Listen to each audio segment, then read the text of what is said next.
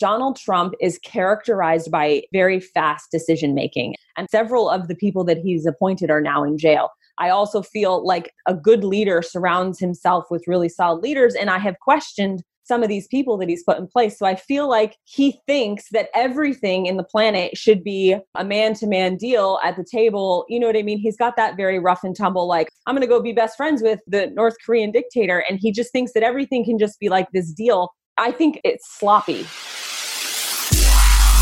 You are now entering a new paradigm. So here is my issue. I wanted to find the answers to life's biggest questions. Things like, how do I become happy and live with purpose? How do I make more money doing what I love? And what does it mean to be truly successful in all areas of life? My name is Josh Forti, at Josh Forti on Instagram, and I ask life's biggest questions and share the answers with you. My goal is to help you find purpose, happiness, and open your mind to new realms of possibility by helping you think differently about everything you do, know, and understand. On this podcast, we think different, we dream bigger, and we live in a world without limits. This is a new paradigm. Welcome to the Think Different Theory.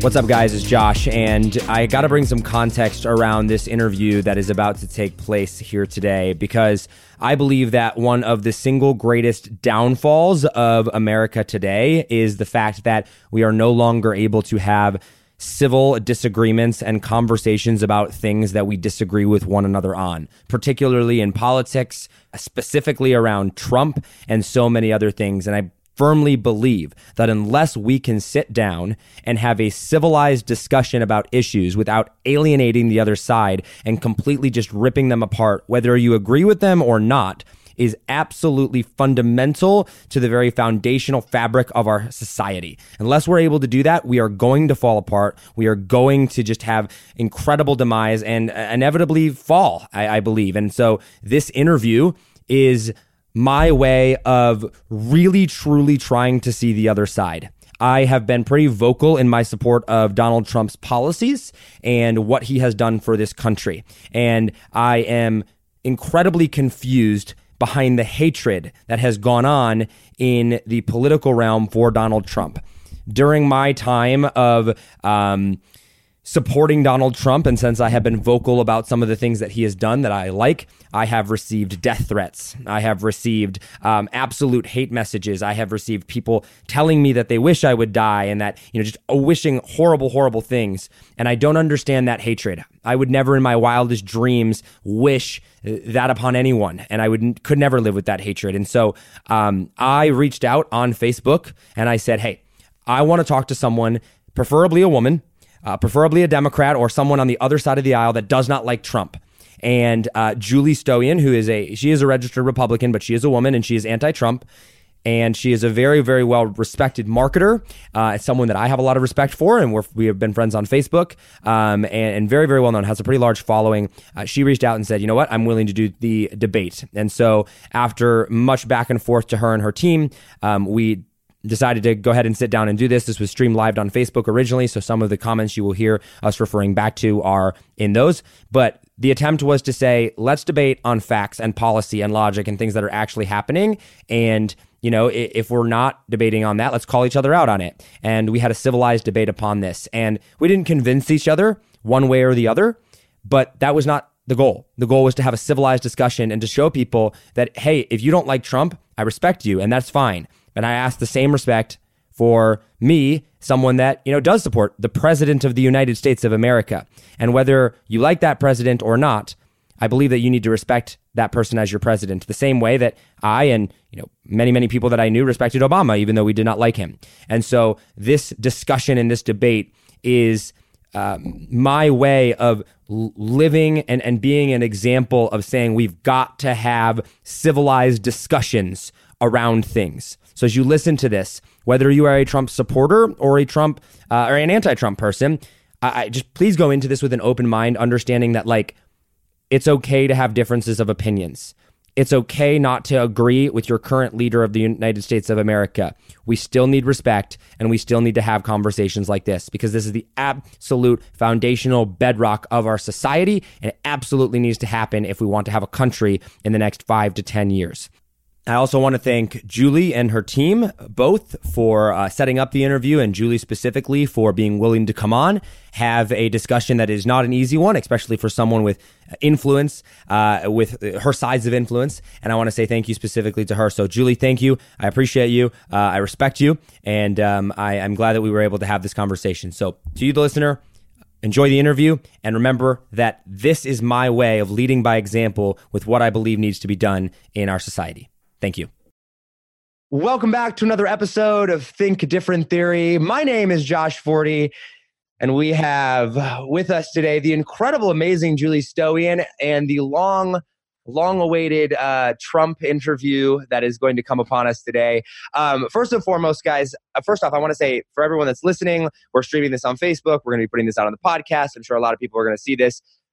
First and foremost, thank you for everyone that is watching, tuning in, and viewing. I also want to give a big shout out to Julie, but before I bring her on and introduce her, I just want to say this topic is clearly a topic of heated discussion throughout the world today. And the point of this interview is not to chop each other's heads off. In fact, if you're here to watch two people destroy each other, you're in the wrong place. I am someone that has been very vocal in my support of Trump's policies, not so much maybe the person, but pretty vocal about Trump. Julie, on the other side of that, maybe not quite as vocal about her non-support of it, but is very well informed. We're here to have a civilized debate. And I think that Julie made a very, very good point in her group the other day and in the post on her Facebook of saying, hey, if people are afraid to share their opinion, that's like the bedrock of a free society. Like, we need that to happen. And so the point of this debate, the point of this discussion is to do that. And so I want to set the ground rules there. We are going to debate facts. We are probably going to yell at each other sometimes. But in the spirit of things, like, the purpose of this is to have a civilized debate. So without further ado, Julie Stoian, thank you so much for coming on here. Yeah, thank you for having me. Thank you. I popped on this call before we went live, and you were like, I'm so excited about today. And I was like, I wish I could share the same sentiment. I am here rather nervously. This is a very, very hot topic that I think the one or two times I ever wrote about Trump on Facebook just exploded. And I vowed I wouldn't speak of it again. And here I am. And here we are. Well, it's amazing how I have that effect on people. Some people just swear they'll never do it, and somehow I'll pull it out of them.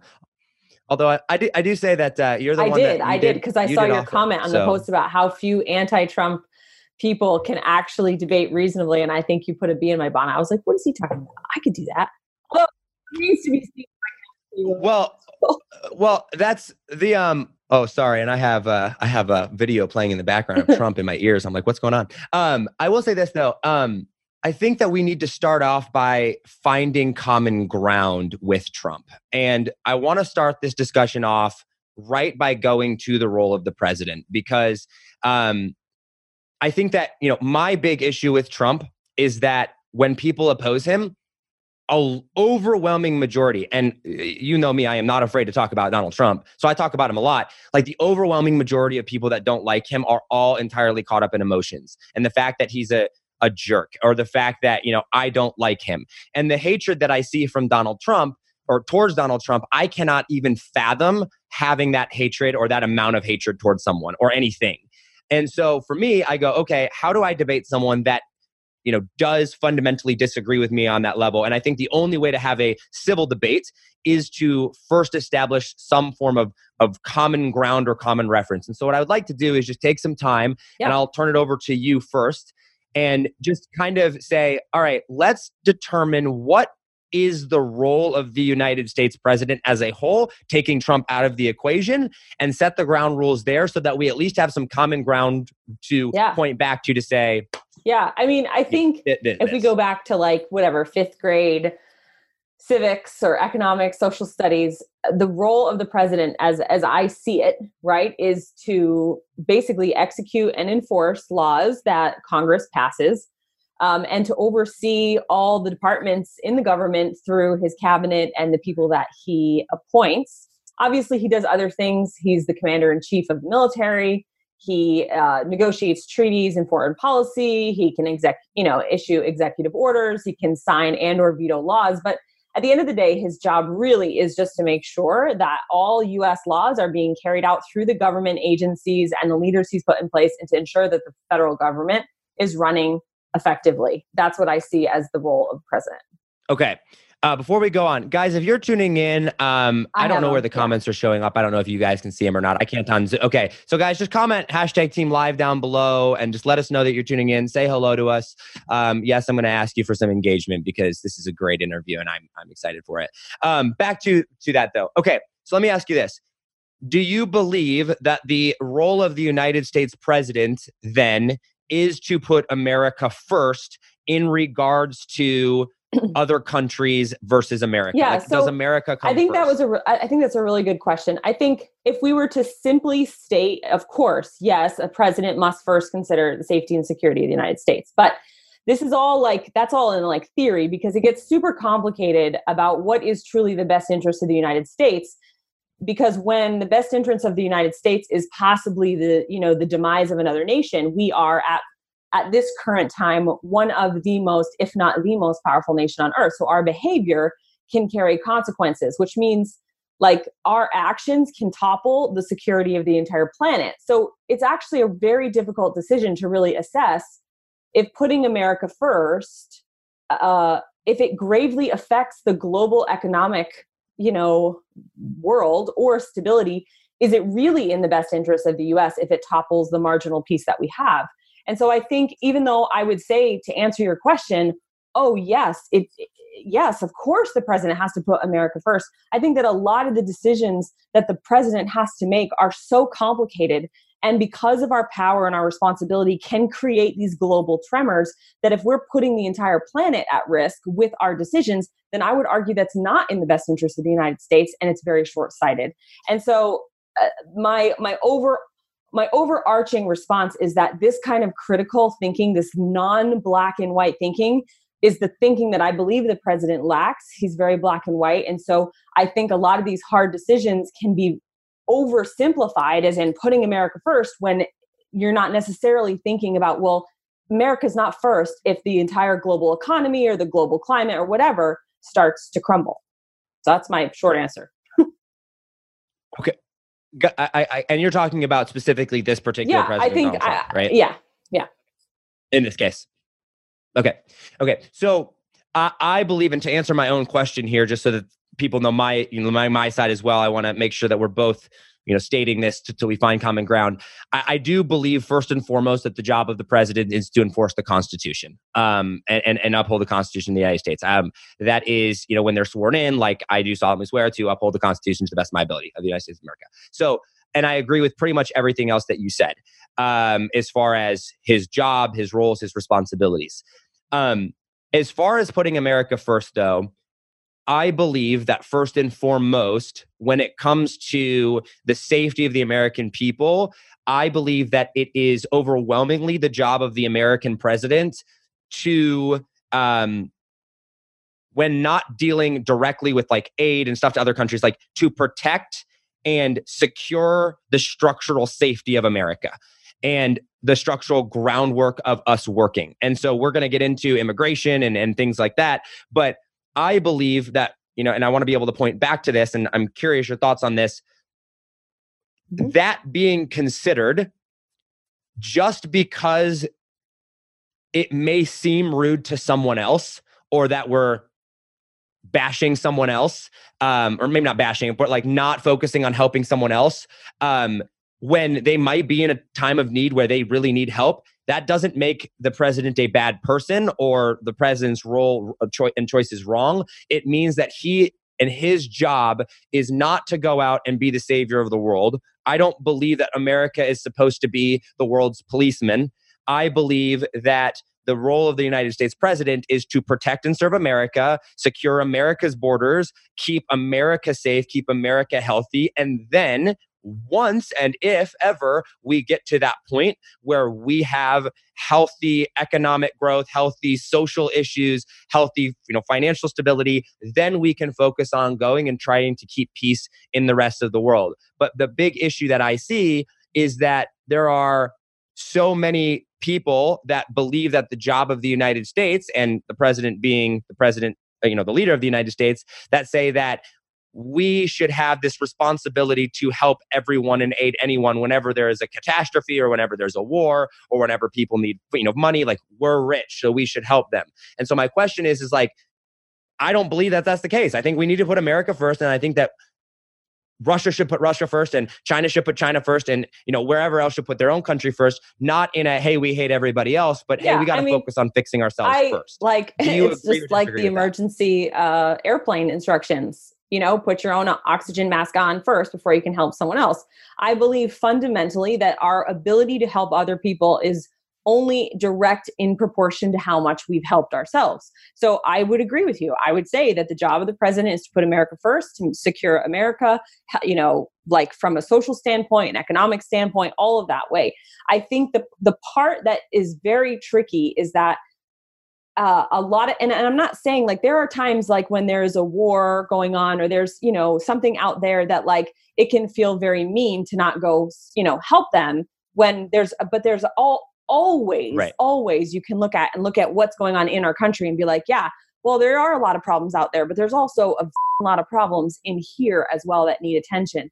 I think my biggest point in making is that there are some decisions that come across the president's desk that would have global implications that could conceivably rock the stability of the entire planet because of the position of power that we're in, which means that Donald Trump, in putting America first, has to also very carefully weigh his actions because of how much power and influence we have on the planet. Because if the planet is not stable, that is not in our best interest either.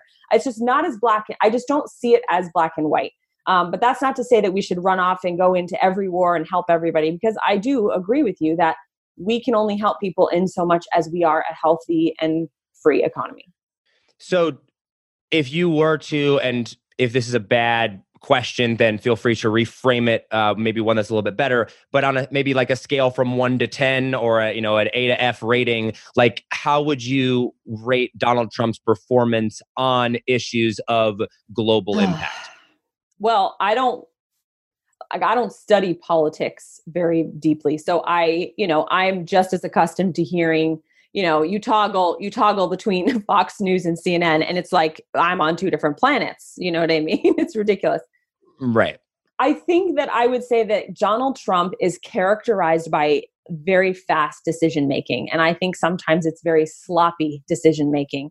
And I also think that a lot of the people that he surrounds himself, several of the people that he's appointed are now in jail. I also feel like, a good leader surrounds himself with really solid leaders. And I have questioned some of these people that he's put in place. So I feel like he thinks that everything in the planet should be, a man-to-man deal at the table. You know what I mean? He's got that very rough and tumble, like, I'm going to go be best friends with, the North Korean dictator. And he just thinks that everything can just be like this deal. I think it's sloppy. I think there's been a lot of sloppiness, and he's caused a lot of like extra problems in his attempt to try to deal with the immigration issue and deal with securing our borders and all that kind of stuff.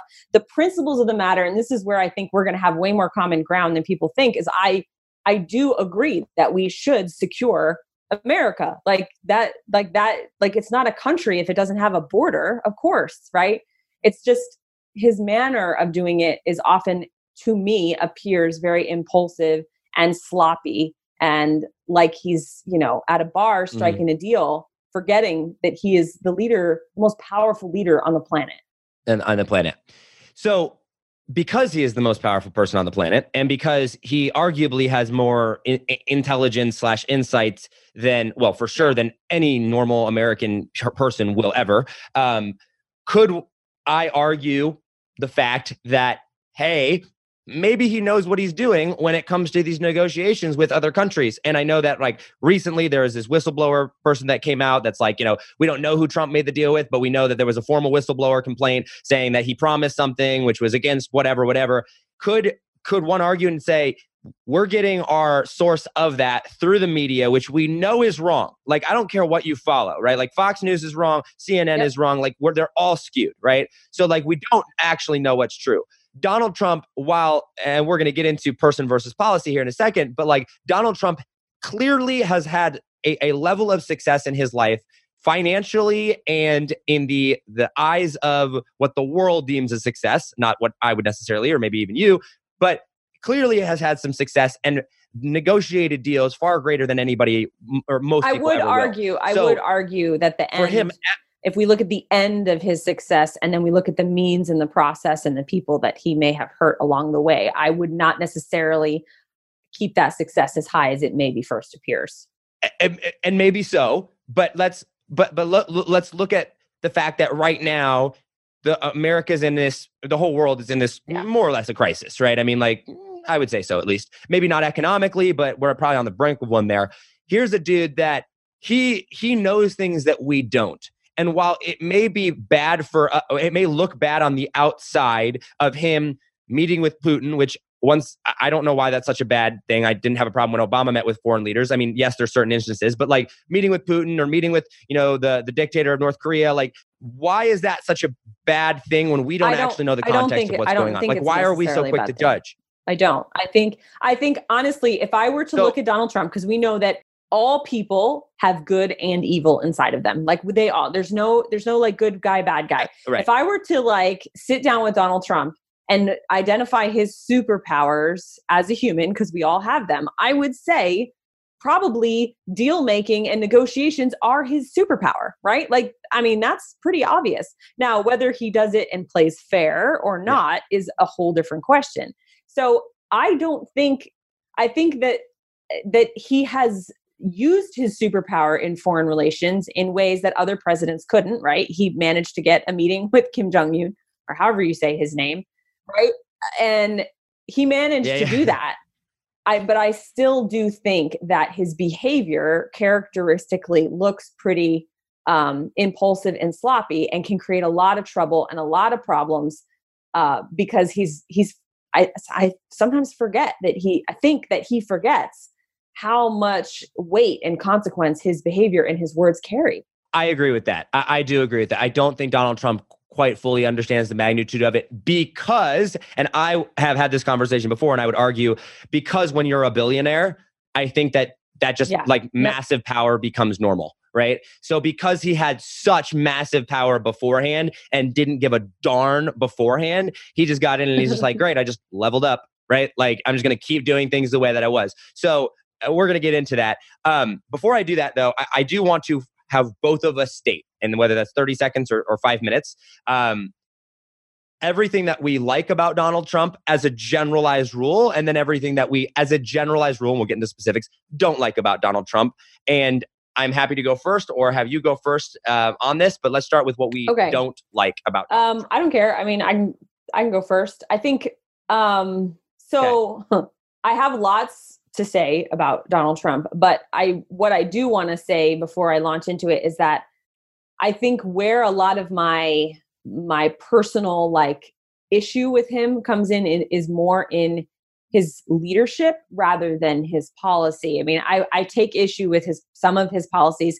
I am a registered Republican, so I am a more conservative and have been my entire life. I don't follow the conservative agenda all the way to the letter. There's some key issues I differ on. So from that perspective, like, I don't have as much to say about his policy as I do about his character and his leadership. And I think I would say it like this. I think that he is not a very good leader. And I think he also has a corrupt character. And I don't know that it's fair for me to make any judgments because I'm not a doctor and I'm not a lawyer and I don't know him very well. But to me, I see a lot of delusions of grandeur, which essentially sounds all kinds of alarms in my head about his judgment. And so things like his doublespeak, things like his errors and omissions in his facts, and even just his carelessness and like checking his facts before he opens his mouth, his treatment of women, a lot of the racist things that he says, the company that he keeps, the way he's chosen leaders that then, end up in jail, his self-adoration, things like, when he like sort of gets on almost these obsessive rants about things that like elevate him. And at the end of the day, I also think that he really agitates people's lowest common denominator. I look for good leaders who call people to their higher selves. And oftentimes I see Donald Trump playing to the lower common denominator. So I think that I can sum up the things that I don't like are really in character and leadership more than they are in specific policy. Okay. So before I comment on any of that, what I'm going to do is I'm going to state where I don't like Donald Trump, which is, I think, maybe something that people have not heard ever of me. And so I would tend to agree on some of those things. I think for me, I think that Donald Trump doesn't know when to stop. So he knows how to make a point really well, and in some cases, I don't really care that he made the point, even though it offends some people. But there is a line, and I do not like the fact that he doesn't know when to stop pushing it, because then it just gets obsessive and it turns off even his supporters. So I don't like the fact that he doesn't know when to stop. I also don't like the fact that Donald Trump never, and I see this a lot in my own life at certain times, when I say these things out loud, obviously not to the extent of this, but that Donald Trump does not bring context around a statement that in context makes sense. Meaning that a lot of times he will say things that sound awful and derogatory, but with provided context and with maybe some backstory to it, I think might not be so bad, but I think he does a terrible job at bringing context around complete ideas. I also do not like the fact that Donald Trump does believe that he is right on everything. I don't know if I've ever seen him say that. I mean, like, he'll make the occasional comment of like, yeah, we'll see what we can do there after we talk to smart people or something like that, or I'm going to hire the smartest people. But there would be nothing in me that would lead him to believe that he is a coachable human being, or a person that would take wisdom from someone on something that he would not want to do. And if there's one thing, and I'm a huge Tom Brady fan, and the number one thing that everybody says about Tom Brady is that he's the most coachable player, in the NFL. If there's one thing that, I've learned in entrepreneurship, is that the more coachable you are, the more success that you're going to have. So the fact that he is not coachable in any way, I think is a huge, huge red flag. I think that also probably, it's hard for me to say that I don't like this about him, but I just think that there's a better way to go about doing it, is that I don't like the fact that he just mows people over and gets his way when he could create a win-win situation. He doesn't seem to care about the other side. And sometimes I don't have a problem with that, because sometimes there's not a win-win situation. But I would say probably more often than not, there is a win-win situation that could be made. But for the sake of, we don't have time, I'm the greatest, America first, F everyone, and except for, what's going to make me money, he doesn't take the time to go out and do that. And so I think that overall, and I think we agree on this, is most of my problems with him do come from a character issue of who he is as a person. Also, I do want to address the whole woman issue. I do not and will never endorse or be okay with how he chooses to address a lot of women. I think that if he were to ever do that to my sister, I don't care who he was, like, I'd probably punch him in the face, right? Even if I went to jail for it, right? I probably couldn't hold myself back.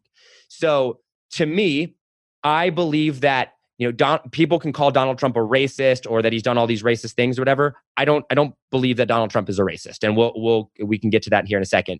But I do believe that he has a history of treating women as less important than men. Even though now in office, maybe he has changed that tonality, or changed the some of the policies and some of the research that I've done on women. I mean, he's elected a lot of women in the CIA and in passed laws for women in entrepreneurship.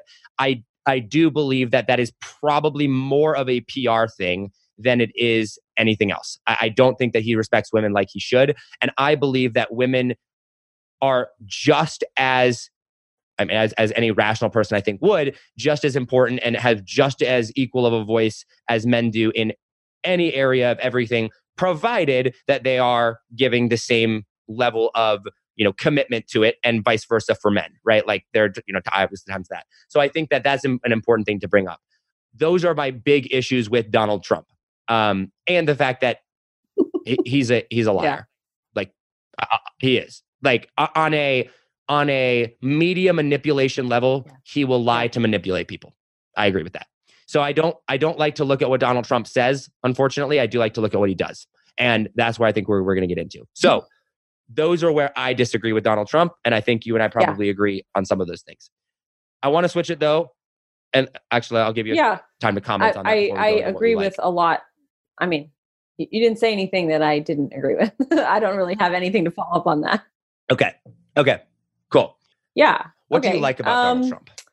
So the list was shorter when I was trying to think about the things that I like about Donald Trump. I think if I could point to one thing that I think, like I said, that he's very good at in business, I think, I like the tax cuts. But I also say that, like, I like what he's done to stimulate the economy. But I say that completely ignorant of the fact that I don't necessarily know what the long-term implications are of what he's done. I don't know how it's going to affect. And it's really interesting to me because when presidents take credit for the state of the economy, there's always this other side that says, yeah, but you're not operating in a vacuum. Like Obama's recession was in part because of what happened before. And you know what I mean? It's like, there's like this like wave. And so he's riding a wave, so to speak. So to take credit when things are good and then to blame other people when things are bad seems infantile to me. So, but if I were to look at okay, the economy is doing well, there are tax cuts that have, helped a lot of people, right? Although I think the Democrats would argue that the tax cuts are helping the 1% and not the middle class. Although I don't know if there's any factual basis for that because I haven't studied it. I do like the wage growth that he stimulated in wages for people, and the fact that the unemployment has consistently gone down. So I would say that those are the things that I like about him.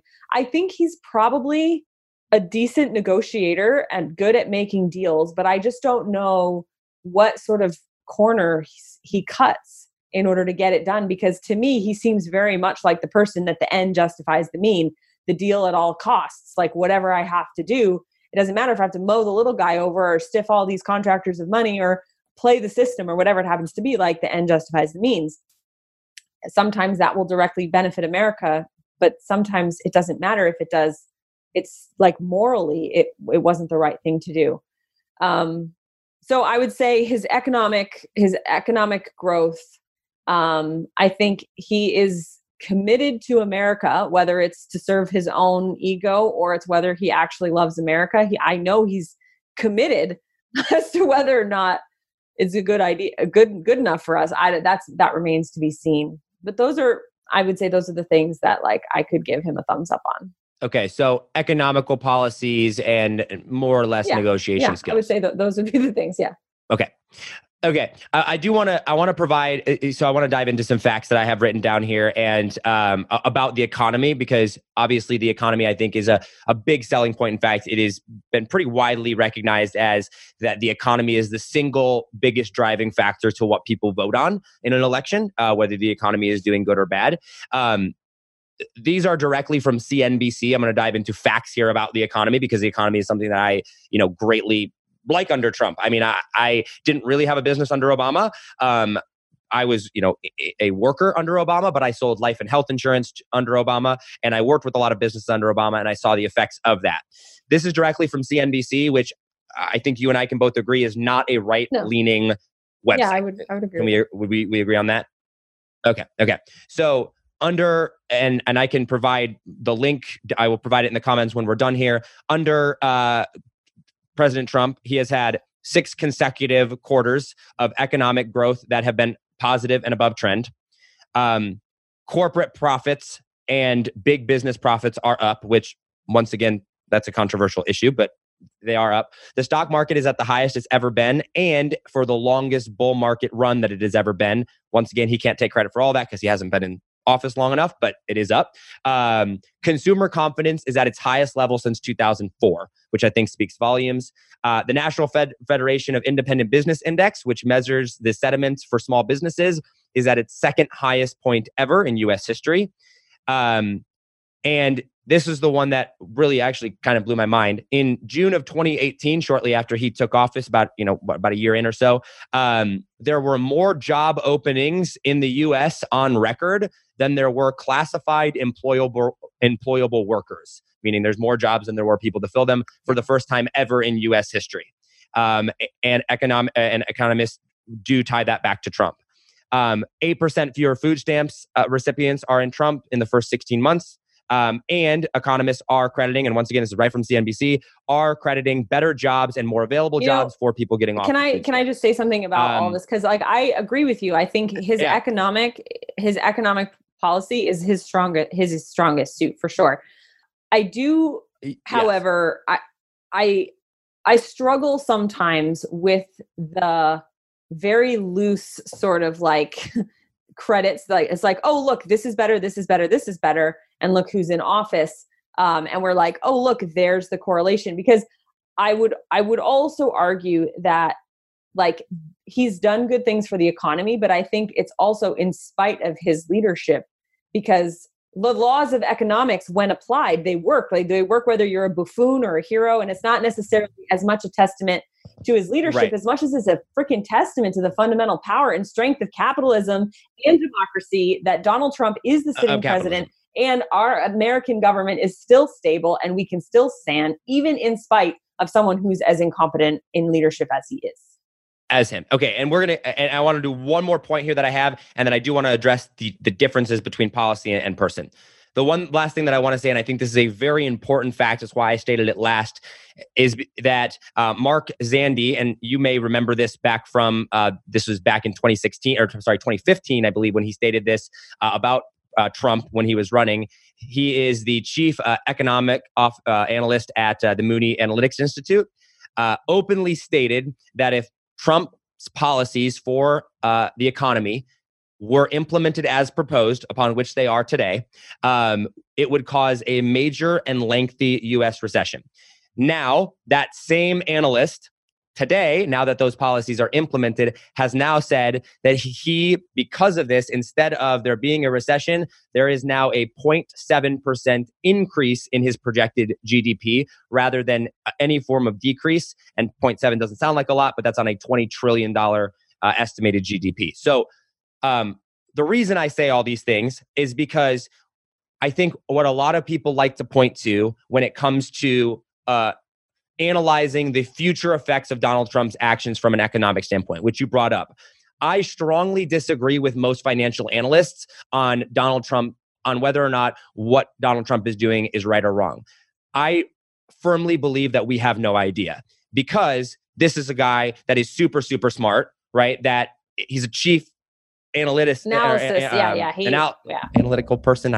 Thank you. Yeah, Chief him. He was a top dude, and he's predicting a major recession, and then Trump actually gets in office, does what he says he's going to do, and now there's growth. And so I think that when people point to, and one of the huge problems that I have with people that are anti-Trump when it comes to his policies, is that they point to experts and say, experts are predicting. And I'm like, I don't think we can look at that. And it really bugs me when we say that's what Trump's policies will do, or that's what Trump, the negative side effects of this. And my argument to that is to say, I don't think we can do that. I think we need to look at the now, because I think that there is enough good and bad to look at what Trump has already done. To not debate on what the future is going to look like with Trump is to debate on whether or not we like where the economy and the country and the state of the country, both economically and socially, is right now, and make a decision based off of that. I wouldn't argue the future either. I mean, I think if we look at America in a vacuum, we don't look at the division, we don't look at social, like we take all those other issues out and we look at just economics, the country is doing well. Now there's some like inverted curve that happened in the last several months that like predicts that we're about to go into a big recession. Until we are in a recession, we're not in a recession. So for right now, what Donald Trump has done either directly or indirectly through the principles of capitalism and democracy, he has stimulated the economy. And I would totally give him that, as much credit as I think he deserves in that area, in that arena. Okay. So let's separate policy and person now, because I think we've done a pretty good job of it. I want to talk more person.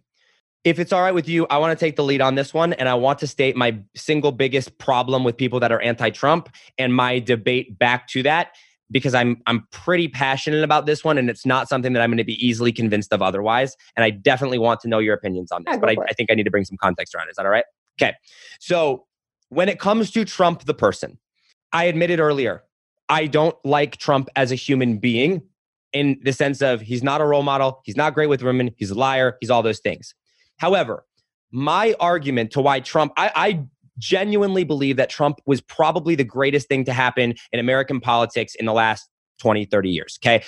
The reason I believe that is because I believe that the foundation of having a country, first and foremost, is not whether or not gay marriage is a problem or whether or not people are nice to each other. Yes, those are important things. However, I don't think we're even able to have a discussion on whether, gay marriage or abortion or whatever, any social issue that you want to argue, unless you actually have a country that is alive and well. And so from a military and economic standpoint, and from an actual saving the country standpoint, I believe that Trump came in, woke up America, woke up people to the political mess that we are in. I think that people pre-Trump were completely numb, that nobody, none of my friends ever wanted anything to do with politics. I was the weird one for being involved in politics.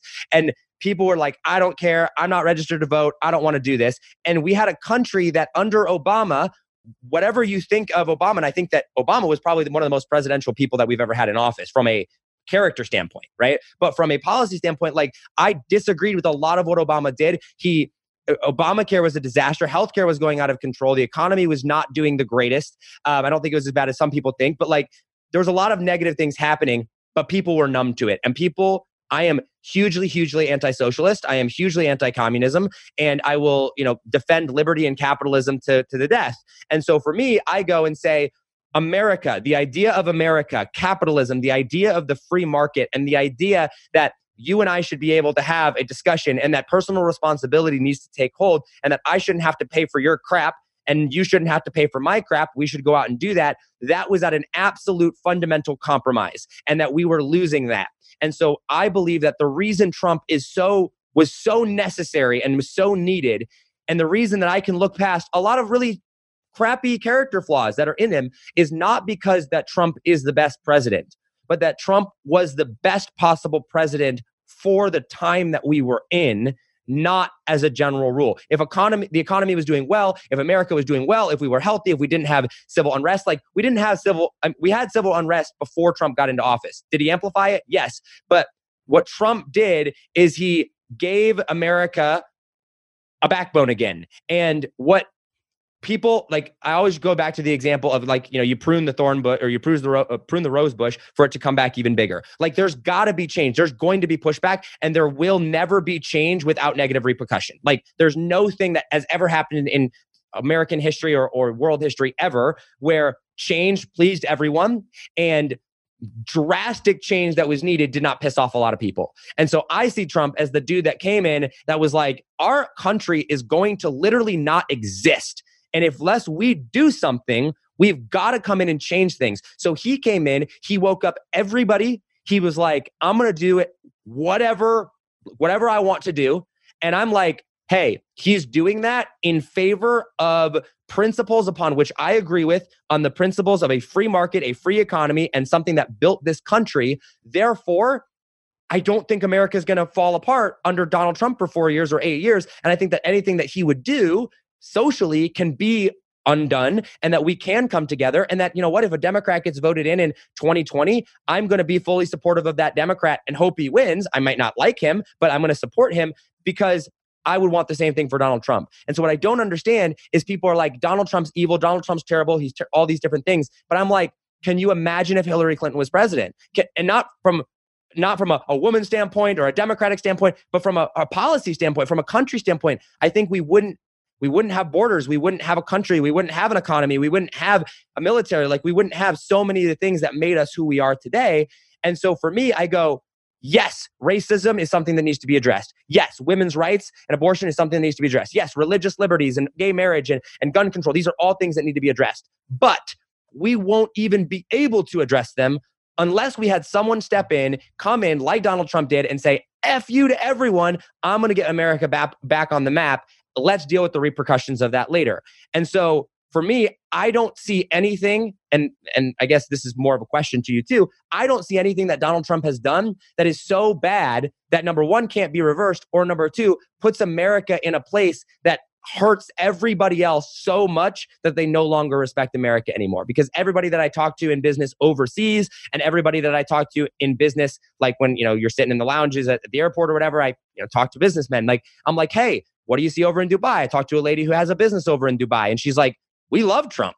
He's doing awesome things for us over there. So I look at that and I go, I can overlook 4 years of not so great character and 4 years of a maniac, or even 8 years of a maniac, because now guess what's most likely going to happen? The next person that's coming in is going to be the exact opposite of Trump. And now we can deal with the social issues that need to be there. Now we can deal with the healing of it, which I believe social issues and things of that nature need to start at the church level, the family level, the local level anyway. So why is Trump so bad if he's doing all the good that I just stated? Or do you completely disagree? So I think the problem with my response is that it veers off into another very difficult waters, which is religious waters, and comes from my personal belief system. So first of all, I think that the dire emergency level sort of rhetoric that Donald Trump has about how our country was about to fall apart was very, very good marketing and very over dramatized. And I don't think that he was rescuing a country on the brink of utter and complete extinction and disaster. So I think that in order to be heralded as the hero, I think you have to agitate demand. I mean, that's marketing 101. So I think that's the first problem that I see with all of it is like, he didn't ride in on his white horse and save America from ultimate extinction. So that would be the first thing. Second thing is, I have a very strong faith in God and in, this sense of like, there is a reason. There's always a reason. We don't necessarily see the reason. I had a saying growing up, which was God can win with a pair of twos in a poker game, right? And so like, you give God a pair of twos, you give him a royal flush, you give him, all the aces in the world, he can make it win no matter what. So to your point about Donald Trump shaking things up, I think you're right. I think he did do that. And I think it's like, you would never say, oh, it's like when someone like gets cancer or they lose a kid or they have like a horrible tragedy, you'd never go to them and be like, oh, thank God that happened. But then you watch as God takes all that and he redeems it and he turns it into something amazing. And so for me, it's not like, oh, thank God Trump became president. It was like, oh, shoot, Trump just became president, right? Like, he is not a good character. He is not a reflection of good leadership, but in comes like sovereignty of like, hey, this is also going to have a silver lining because everything has a silver lining. And I would agree with you. I think that Trump entering office basically ripped the curtain back and showed us just how unbelievably racially divided we still are. I mean, he literally brought all of the white nationalists, like he like incited, and now you can't ignore it. Like, whereas before, and I was reading in articles like before Trump, like in, the media would talk about like racially charged rhetoric or whatever. And we'd sort of dance around this issue of race. And it was very hard because, Obama was president and it was like, okay, well, we're not racist anymore. Look, we have a black president. And so we were really not being honest with just how broken of a country we still are because we had this sort of like nice look. And then Donald Trump comes in and now nobody can argue that we are a racially divided country. I mean, like no more racially charged rhetoric. It's just like out and out racism. And so in a lot of ways, Trump did actually like stir the water and brought to the surface all the junk that's really still there in our country. I mean, I think he also incited and agitated a lot of it. I don't even think he intended to. I think just his character did. And in creating this incredible us versus them mentality. I mean, in marketing, we talk about like throwing rocks and like creating this polarization. And he did it to a point where, he used like fear. The fear mongering is just at an all-time high.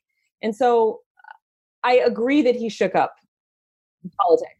But the fear mongering, how so? Because whenever I hear that, the first thing that I assume, and once again, this is assumption here, but based on my experience, when I hear the word fear mongering, the first thing that I assume people are meaning is that people are afraid of Trump or afraid of white supremacists or something like that or whatever, when like I understand that I'm white and that in and of itself is a total paradigm shift compared to if you were black or any other form of, human being. But like, Julie, like I posted a picture in front of Trump Tower and had absolutely no political lingo in that whatsoever. I talked about Trump as a marketer and what we can learn from him on branding. And I was told, like, go F yourself, go to hell. If I saw you, I would slap you. I hope you die. I'm glad your brother died because you deserved it for supporting Trump. Like, so like I look at this and I go, I know a lot of people that support Trump. And I've never heard that from them, ever. Now, I'm not saying it doesn't happen because I'm sure it does, but fear-mongering, how do you... Donald Trump has done that. Like when he talks about the wall and the border and he references Mexicans and like, inciting this idea that like, if we don't get that wall up, our country is going to go extinct because like everyone's going to come in and kill and pillage our children and serve drugs to all of our, wives. And like he Donald Trump is rarely in the middle. Like rarely does he carry any sort of moderation. And I think that he plays these extremes. I mean, just the exaggeration that he does. And then it floats out into the media, and then CNN, which seems like their entire job has now become to discredit Donald Trump. Like they've lost a lot of credibility in my mind because this is all they do now is take his words and just like, I mean, that's like a 24-hour news cycle. But the problem is that the masses listen to the news as if it's real news. And so like he like, I think in one word about how like, we don't have the wall, the Mexicans are going to destroy us. And then CNN is pumping it into the ears of the of the masses who are not listening carefully. And they're like, oh shoot, like it's true. Like if Donald Trump doesn't put that wall up, we're all going to be dead in 2 years. Like, and he does this constantly with all of the issues. So and let's talk about specifically the wall issue and the rhetoric that Trump uses. I just listened to Russell, and I'm not trying to bring Russell into this discussion, but I just listened to Russell talk at Steve Larson's event about playing the platforms, right? He's like, listen, you've got to know the intent of the platform if you want to win on the platform, right? It's a party. You go there, it's social media, that's what it is. The media, even before Trump got into office, I think the media, Fox News had unfair criticism of Barack Obama, right? I didn't like Obama, but I think that the right wingers had unfair criticism of Obama and the left wingers had unfair support of Obama. So this happened long before Trump got into office. Trump simply played the media at their game. And so I'm sitting here going, okay, yes, I know Trump uses crazy rhetoric, but there's kind of some truth to what he's saying. And if he doesn't take it to the extreme, they're not going to talk about it. And I'm like, I think there's got to be a wall. And I think there's got to be like a legal path to citizenship. And I don't think we can just let illegals in. Like, listen, I'm not anti-immigrant. So he's playing the game. Like he's got to do it. And so what I'm like is like, there is no other option, like, except to sit down and get nothing done. And so I look at Trump and I go, yeah, he's an a-hole. Like, I get it. And yes, he's being manipulative because he's playing extremes. But does he have any other option? Yeah. I mean, I again, it's like, there's nothing, there's truth, and then there's a lie, and then there's the worst, which is a half truth. Right. And like, so like, for example, Donald Trump just bragging about how much wall has already been built. And it was like crazy to me, the wall that he described on the campaign trail, 1,000 feet tall, concrete, like, he went and saw the plan in California, and, and the bill that actually was passed is one that's like allowing like see-through fence, like levee fencing and bollard fencing, and also like replacing like existing fencing. So this idea of like 1,000 miles of concrete wall are going to be built by the end of 2020. And it's like, actually, probably you're going to have like maybe 500 miles of like levied fencing, and maybe 110 of those miles are new. The rest is just replacement. And is that progress? Yes. Is he completely puffing himself up and exaggerating his success on this to hold his own ego? 100%. Yes, but and this is a question of ends justifying the means, I suppose. But I'm like, that was absolutely needed. And I absolutely support the wall. And it is not because I hate Mexicans or any other form of immigration. In fact, I think that we should allow immigration, but it's absolutely need to be documented. So I'm like, if Trump would have gone in and been like, hey, we should get 100 miles of fencing put in at the border, no one would take him seriously and be like, okay, no, like whatever. It would never have gone through. So Trump takes it to the extreme and gets done what needs to get done. And he's willing to take that loss for it. And now we get to look at that and go, oh, now we're aware of what's actually happening there. So like in my mind, I'm like, yeah, he exaggerated it. Yeah, he puffed himself up about it, but we already know he was an egotistical maniac. He's going to be gone in 4 years or 8 years. We've got the wall we that don't we now have the need. wall we need. And we don't. We don't even have anything it's close not to done it, yet, number one. And number two, the reality is that the path to immigration is not solved with a wall. Yeah, well, it's honestly, it's like a big braggadocious sort of symptom. And the problem is way deeper. I mean, listen, I just went through the entire immigration process. My husband is from Romania. He had to do the path of documentation. Like I did the whole thing. I went to the immigration. I had to I did the whole thing. And I am totally for a legal path to immigration. I think that our country is founded on immigrants, and I think that people should be able to make their way in. I do know that there's a lot of people that want to be in this country that can't figure out how to find that legal path. Like I have, my husband's a soccer coach, and a lot of the soccer coaches come on these temporary work visas. They want to stay in the country. They don't know how to do it. They're trying to find, and they can't, and they feel stuck and they feel trapped. And they feel like they have to go, do fraudulent marriages and other things like that to try to get in. And I get it. And it's hard. But at the end of the day, we can't just let anybody and everybody in the country who wants to come in. I get it. I get it. And I agree with you. But I do think that the actual issue is not being solved because I think his ego leads with everything. And he's so focused. I don't think it's really the solution. But I know we need a wall, but we also can't actually build a wall in many of the places along the border. It's just, I don't know, oversimplifies. So, and I please provide context around this question if the answer is yes, if you feel it's necessary. But do you support a wall? We need a border. Yes, of course. Yes, we do. But I also would say, I would qualify that by saying, I don't know what the actual border of the United States and Mexico looks like. I do not know how realistic it is to get a border all the way around. I don't know what kind of border, but I also think that that's not really the crux of the issue. Okay, so sometimes in issues, there are pieces to an issue that it in and of itself doesn't solve the real issue, but it is an absolute turning point to making it possible. And I'm going to use, and I don't want to go into this topic yet, but I'm going to use the example of gay marriage in this, because one of the big, huge issues that allowed gay marriage to get to where it's at today, and once again, I'm not taking a stance on this right now, but was because they started to change the lingo in the laws, right? And so I remember this was a huge debate because my parents, who lean conservative, and a lot of my friends growing up, they were pretty anti-gay marriage, and they fought this issue tooth and nail. They're like, and I'm not talking about my parents, I'm talking about in general, like, hey, if we let this happen, that's going to be the turning point that allows gay marriage to become a thing, and that's bad. And once again, I want to clarify, I'm not taking that stance, just this. And so everything stemmed out of this seemingly little issue, but once that happened, then it opened the doors to all this. I would argue to say, listen, is a wall going to solve illegal immigration? No. However, building a wall is going to send a message and give us the turning point that we need to say that we are serious about making this happen. Because, and I'm going to debate this from the Democratic standpoint, if I'm a Democrat right now and I really wanted to see immigration reform, wouldn't it make way more sense to be like, yes, put up the wall? Why? Because if I give Donald Trump his wall and I give the Republicans their wall, now we have to talk about the immigration issue, and we have to talk about how it's a pain in the freaking butt to get immigrants into the country.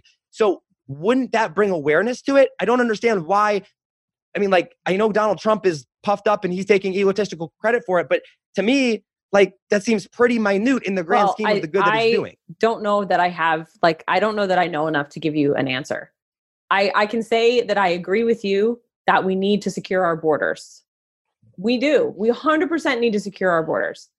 I don't know what that means though. I don't know. That is the outcome. The outcome, secure borders. Approach, I don't know. I haven't studied it enough to know. I do think I get what you're saying, that like the building of the wall becomes this almost symbolic sort of message in the sand of like, we are, and I remember watching, and I know some people will say that was all skewed too, but I remember watching the documentary about Cambridge Analytica, and like they had to pick the issues that he was going to like beat on a drum. Right. And it was almost like, in marketing, we look for the hooks, right? We look for the hooks that are going to like appeal to the masses, that are going to get attention, and build the wall, crooked Hillary, these things, like these were like issues that were seeded in the bed of campaign, right? And it was like, all right, let's figure out the hooks that are going to get that rally cry, that are going to create that sort of us versus them. And so as much as like Donald Trump makes it sound like it's his life's work to build a wall, like I'm not falling for it. It was a campaign strategy created, and build the wall sounds really, really good when you chant in a campaign. And now it's become this sort of like sword to die on thing. And I don't know how effective it really is. I just don't know. But I do know that yes, we need secure borders. Yes, we need a legal path to immigration. And yes, build the wall was 1000% a marketing campaign strategy to chant. So let me come at you from a marketing perspective here. You're a marketer. I'm a marketer. We're both pretty good at getting attention, and you've had even more success by far than I have, which congratulations, by the way. I heard your story at Funnel Hacking Live 2 years ago. It was incredibly touching, and wow, like props to you, seriously. We kind of do the same thing when we're building businesses, and like it would be difficult to argue, and maybe you can, and I'm open to hearing this as you will. Like it would be difficult to argue that, we are any morally, like our message of using hooks and convincing people and breaking down false beliefs to getting them to buy our stuff or buy into our movement, or, everything of those things, which I do, you do, Russell does. I mean, like we all do it, is any morally different than what Donald Trump did with the wall. Yes, it's at a much greater scale, so there's going to be much more polarity, but you know it. And you look at you, Dan Henry, Steve Larson, Russell Brunson, me, like we've all had polarity and hatred around us. And so I'm saying like, yeah, it's at a much greater level, but can we really be all that mad at Donald Trump for, he just did it better than anybody else did. Like if I'm putting out a hook for a course that I know is going to solve the problem, like I feel like that's marketing and integrity, because I'm going to use that tactic to hook people in. I'm going to give them what they need. Their problem is going to be solved, the problem comes in when you use these hooks and then you're not able to actually deliver on what you said, or what you said was not actually in their best interest, or not actually the solution to their problem. And I'm not saying that a wall is not the solution to the problem. I'm saying I don't know. I don't know, but I'm just saying like the more, and Stephen talks about this all the time, like the importance of ethics in marketing. If you are going to use these NLP strategies and hooks and all these things, like you sure as hell better have good ethics. And we can probably both argue that Donald Trump's ethics are not super high on his priority list. Yeah. I will not argue that, right? I would agree with that 100%. But if I ask this question, we're going to have to go into, I was going to say, but if that's what the people wanted, but then just going to say you didn't win the popular vote. So I'm not going to go there because that's a conversation I don't think we have time for. Let's, with the wall specifically, there has been a huge argument around how the current immigrants that are coming through the border are being handled. And, there's the accusation of Trump putting people in cages. Actually, I want to address this. If you're okay with this, I really, really want to address this, because this is something that I get ridiculed for, probably single-handedly more than any other thing of my support for Trump is, Josh, how could you possibly support someone that supports putting children in cages and separating them from their family? You can say whatever you want. I don't know that I have done enough study on what's happened to be able to argue. Okay. Okay. Then let's not discuss, let's not argue that. I want for those people that believe that. I would like for you to look, and I'm going to post it in the comments afterwards. I will provide links to all these, so please go look at these. There is documented law. You can find this on CNBC. You can find this on whitehouse.gov. You can find this when you look at any of the law places. Trump signed an executive order into law that says, and I have it here somewhere, of all my policies, I'll drop the specific one because I have so many tabs open. I'm not going to take the time to find it. That within whatever legal means possible, we need to keep families and children together. Like, that is an actual law in effect.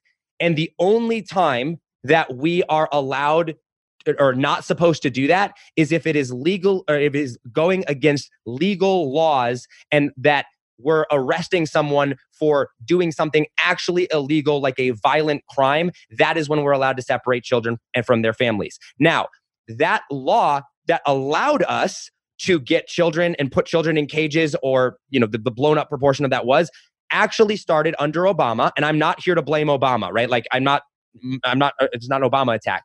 And Obama's actual administration, his board of directors, whatever it's called in the administration, there is video evidence of him being down there walking past children in cages while in cages. They're big rooms that happen to have like a cage door on them. It's not like these little tiny cages. And them not doing anything about it. And so I have a really, really hard time when I'm like, I've looked, and if someone has evidence of this, please provide it. There is no documented evidence that Obama signed anything, or that Democrats, when they had control, signed anything into effect that says, let's keep children and family together. And Donald Trump has signed a law into effect to say, with whatever legal means possible, let's keep them together unless they have committed an actual illegal activity upon which we need to separate them for. And so I have a really hard time understanding why people think that it is a bad thing to keep people at the border, or to keep people in these places. And maybe this is something you could speak on, maybe you're a little bit more educated about.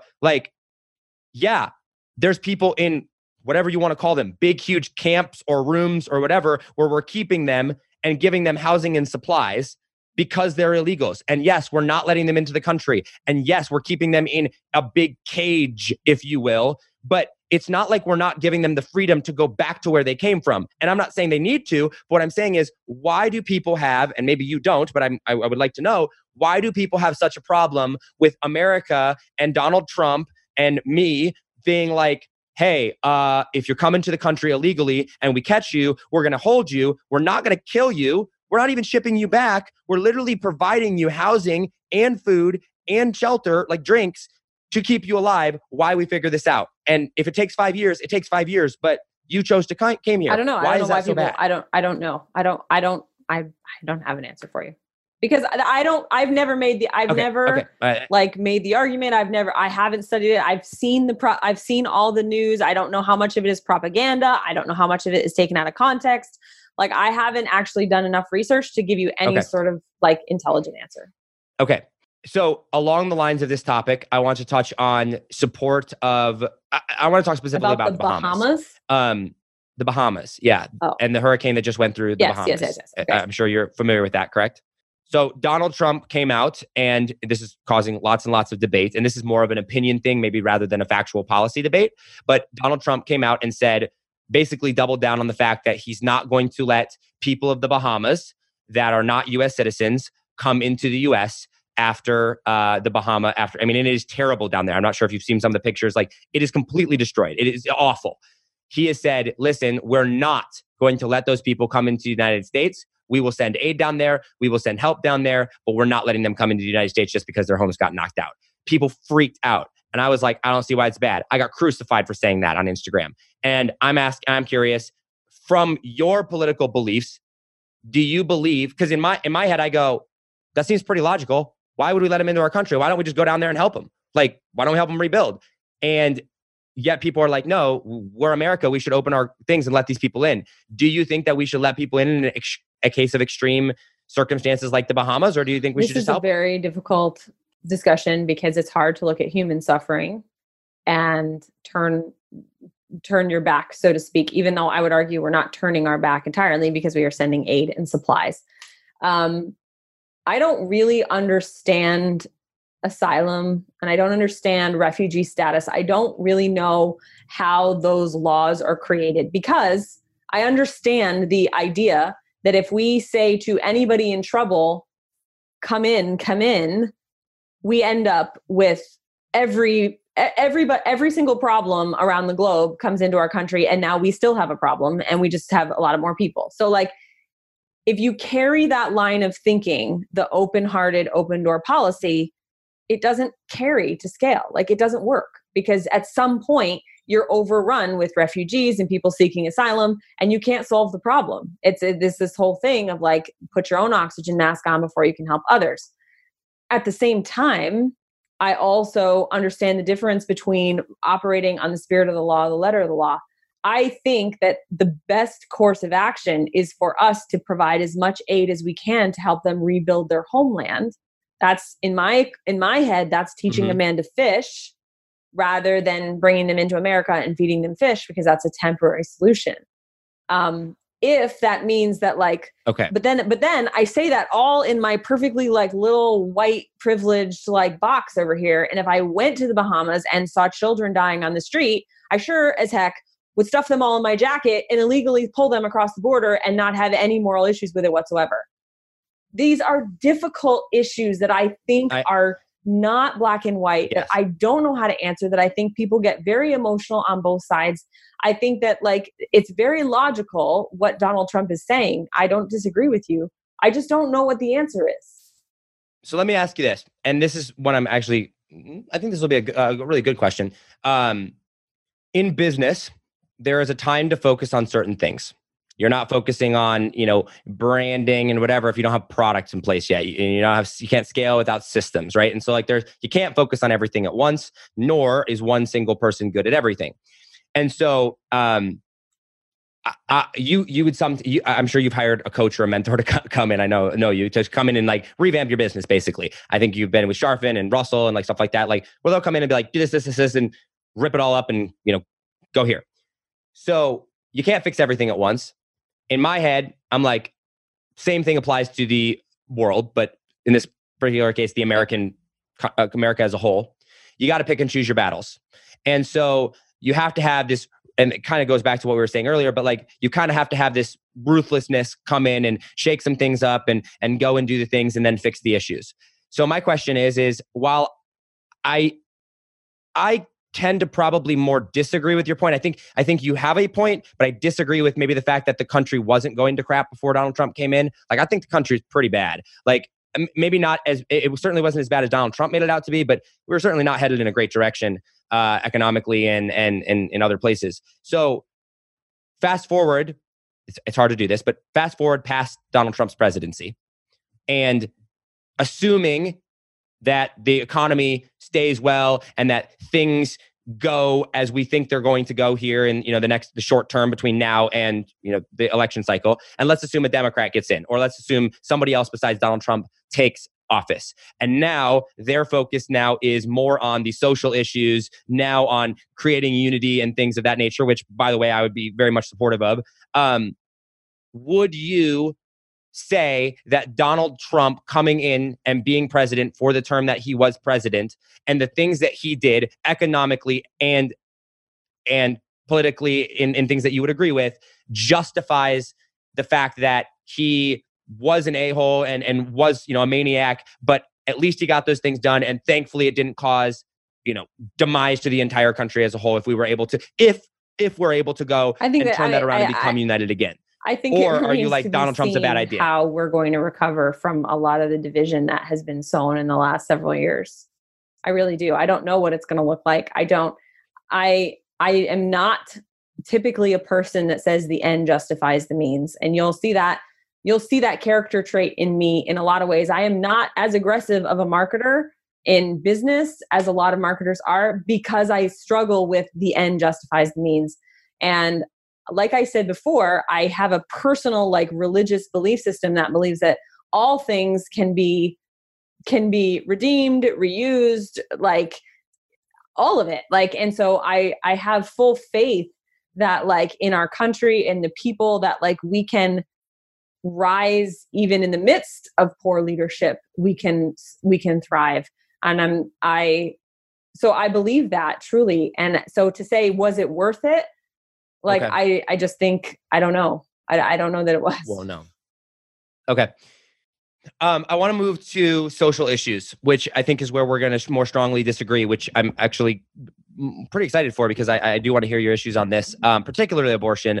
But before we kind of do that and kind of set the tone for all this, I believe that the job, and this is Ben Shapiro believes this way. I'm sure you know who Ben Shapiro is. Pretty libertarian and out there.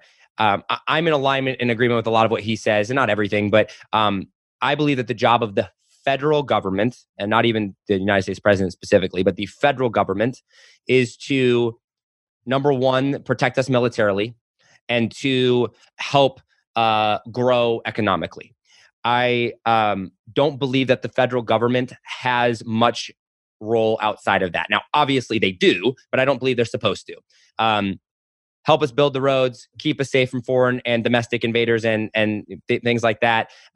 Support us economically, even if that's on foreign trade. I know it gets tricky there. But overall, I think the government should not have say in social issue, in a lot of social issues. I think that the government that should have any form of say in social issues is a local government. I think that schooling and a lot of social issues should be solved at the state level and at the local level, and that the government should pretty much stay out of everything. And so as we move into this topic of, I'm going to say specifically abortion here, and we're not going to talk about guns. It's, we've kind of agreed that that's a whole nother topic that, we don't want to get into. So, on the topic of abortion and on the topic of, did you say gay marriage? I just don't have, I don't have in or not so much? Enough of a clear. Okay.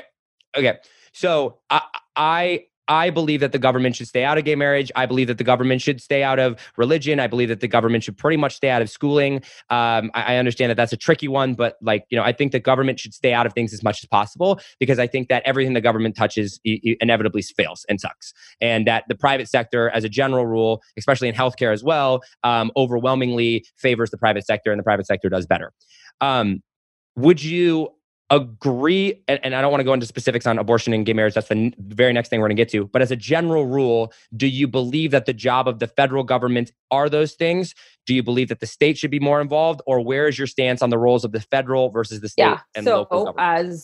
As a Republican, I believe less government, not more, right? That's my typical stance. So the less involved the federal government. Obviously the federal government, the more it tries to get involved with granular issues, the less optimized it becomes. Obviously, in a free capitalist, democracy, competition helps make things better. And in the private sector, we all compete and things get better. And I fully support that. As far as the difference between federal and state, obviously, when you're dealing with local governments, who have more day-to-day involvement in the town, it would be hard for a local government to have no say, because then what's the point? We might as well not have a local government or a state government. We just should have a federal one, right? But then we're not we're in a fallen world. I don't think that would work, right? So obviously, I think local governments need to have a little bit more jurisdiction because they're in the more day-to-day. But still, I am conservative. I prefer less government and more private sector than I do the other way around. Okay. So the last two topics that I want to touch on, and guys, by the way, if you guys are watching on the live stream, thank you. If you could leave your comments down below, we're going to do a Q&A time quick at the end, real quick, just to address any major questions. So comment your questions down below, hit the like button, the love button, share. You guys know the drill. The two last topics that I want to get onto are women's rights, specifically with abortion and things of that nature. And then healthcare, in the sense of, should it be privatized or centralized with the government, and should the government provide that, and is healthcare a right? When it comes to abortion, I don't think, I don't disagree with Trump on a whole lot of things in abortion wise. And I'm going to lightly state my stance on abortion. And I genuinely want to hear you from a woman's perspective, understanding that I am not a woman. And I'm very aware of that. I have 4 sisters. I have a mother. I have, lots of friends that are women and vote or whatnot on both sides of the aisle, right? I grew up conservative. Abortion is bad, right? That's pretty much a general consumption on the conservative, especially the religious conservative side of things. Abortion is murder. And I believe that all humans should have a right to determine what goes on with their body. I don't think that vaccines should be mandatory. I don't think that you should ever be forced to have to do anything or put anything into your body. My big dilemma, and as a Christian, is I believe that life is precious, and that the nature of humans and the way that we are created is that women carry and create life, right? They're the ones that ultimately do that. However, when a life form is inside of another human's body, things get very, very complicated very quickly. I am always going to default to personal responsibility and taking responsibility for your actions. And so if you, as a woman, choose, and I understand that this is coming from a dude, I get it. So correct me if I'm wrong here. But if you choose to have sex with someone and you get pregnant, in or out of wedlock, but most of the time it's out of wedlock when this happens, and you want to abort that child, you had a choice whether or not to have sex with that person. And even if it was protected and it was an accident, you made that decision. On top of that, I am actually okay with, or maybe not okay with it, but I would support a woman's choice to abort a child before they had a heartbeat.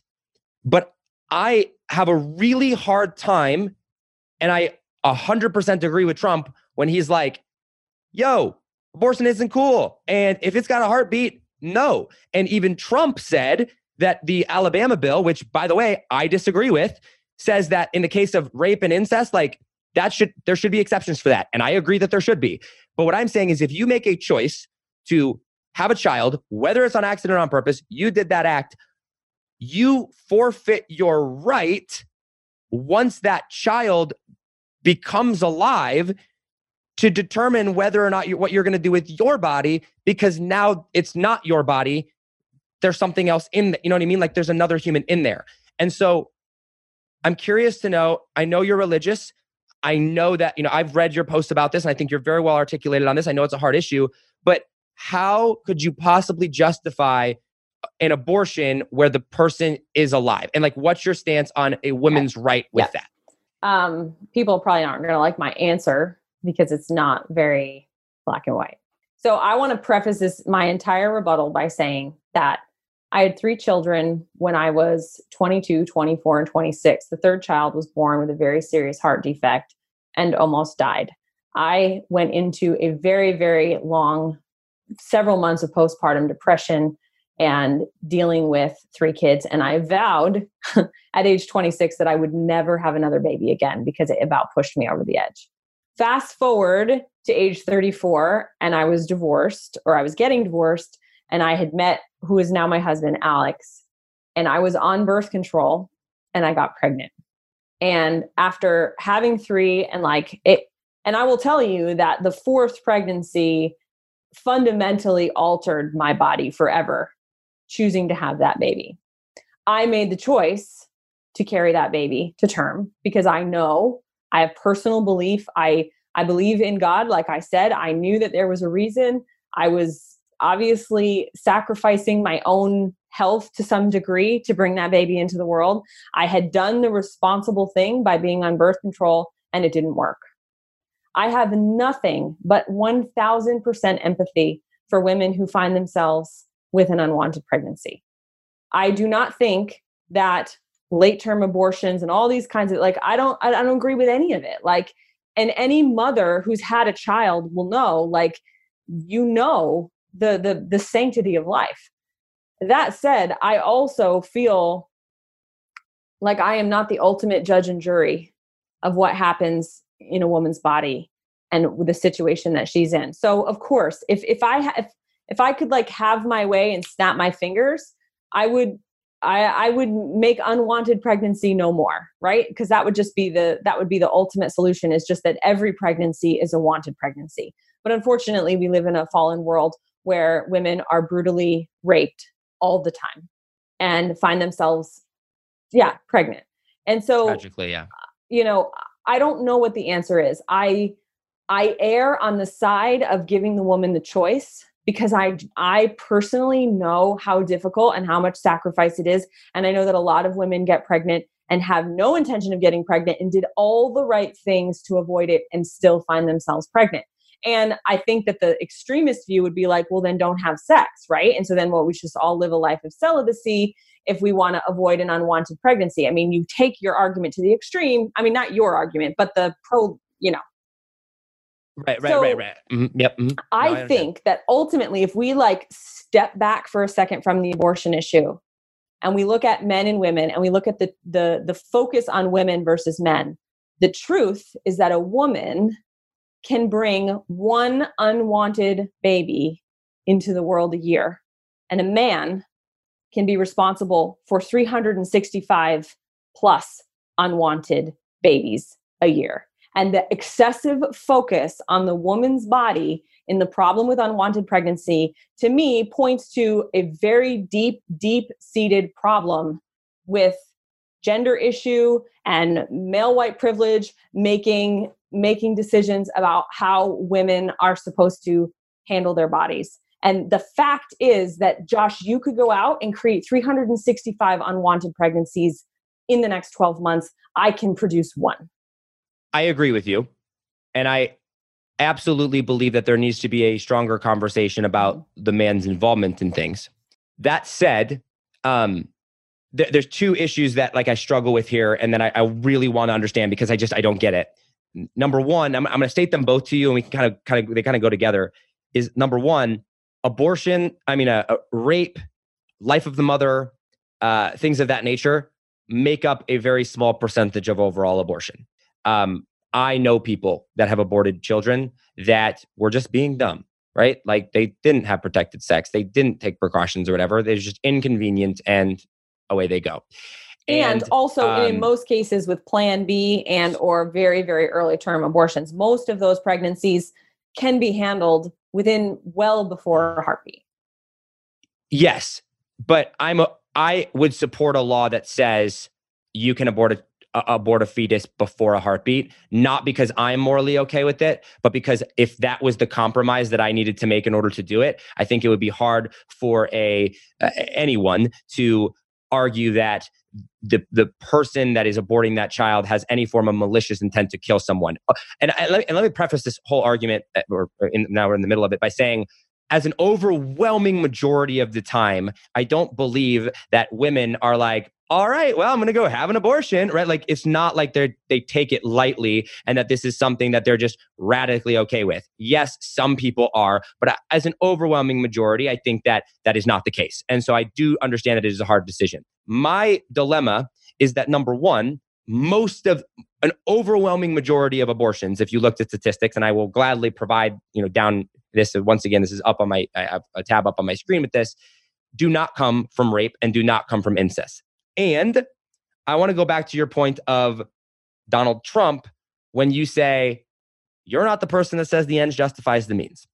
And you can look at Donald Trump and you can be like, how could you possibly support someone like a Donald Trump? The ends don't justify the means at all. Like, Donald Trump made us say this from a bunch of crap, right? But we should have gone through that because you know what? Donald Trump is a terrible human being and we should definitely not have elected him. I will take whatever it was that we were going to get beside him. I would take it.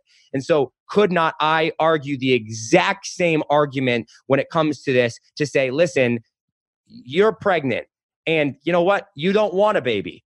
So the end result is that you don't want a baby. So you're going to abort that child. Could not I argue that says, sorry, but the ends of not wanting a child don't justify the means of killing a child with a heartbeat, you know what I mean? Like, of making that decision. And so like, I look at this and I go, are unwanted pregnancies not a great situation to be in? Yes, I agree with that. I do believe that if there is an unwanted pregnancy, that we in the United States government or in the United States, the man should be responsible for that way more than he probably is now, and should be responsible at very least financially, but more importantly, emotionally. Like, I think that they should take charge for it.